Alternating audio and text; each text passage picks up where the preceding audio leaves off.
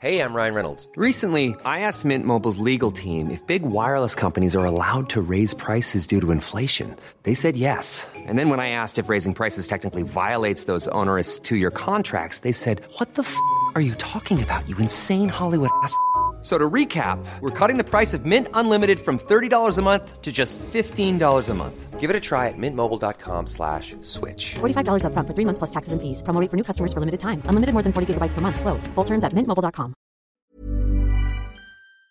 This is the Times morning briefing on Friday, the 30th of October. 11 million people in England, around 19% of the population, are now living under the toughest coronavirus restrictions. This morning, the whole of Nottinghamshire entered Tier 3. From Monday, all of West Yorkshire, including Leeds, Bradford and Huddersfield, will join them. It means households can't mix in any setting. Jeremy Corbyn has urged his Labour supporters to stay in the party to fight for left-wing principles after the decision to suspend him.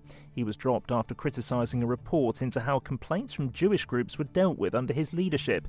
The former Labour MP Luciana Berger left the party a year and a half ago after what she said was a culture of bullying, bigotry and intimidation. She's told Times Radio about the abuse she had to suffer.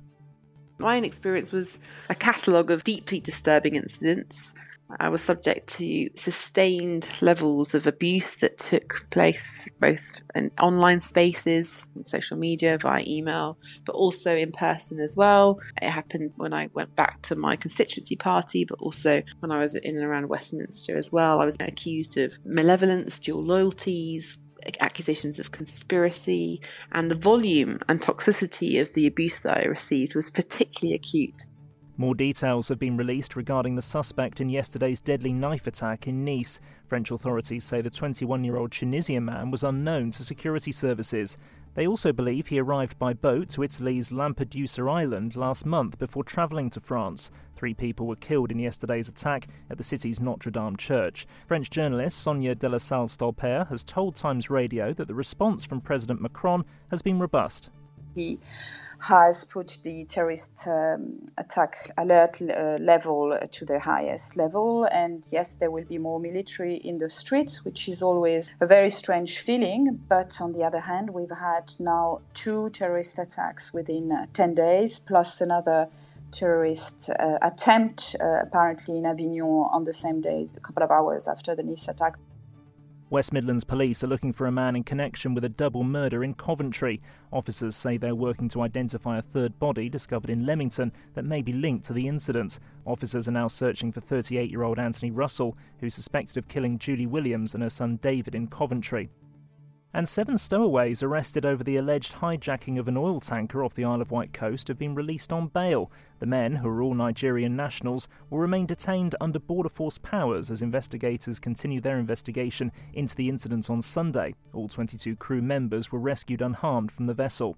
You can hear more on these stories throughout the day on Times Radio.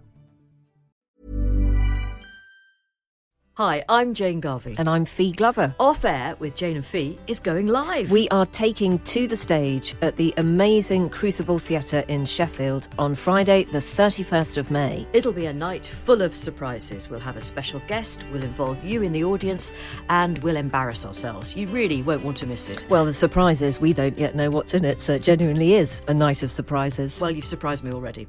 It's not just us. Our live show is part of an exciting new podcast festival called Crosswires, which is taking place in some really amazing venues across Sheffield from the 31st of May to the 2nd of June. So other podcasters that you'll be able to see include Katie Price, Catherine Ryan, Romesh Ranganathan and the original Adam Buxton.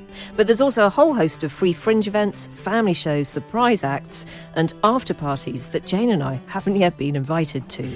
I'm sure it's only a matter of time. Head to crosswires.live for tickets and more information.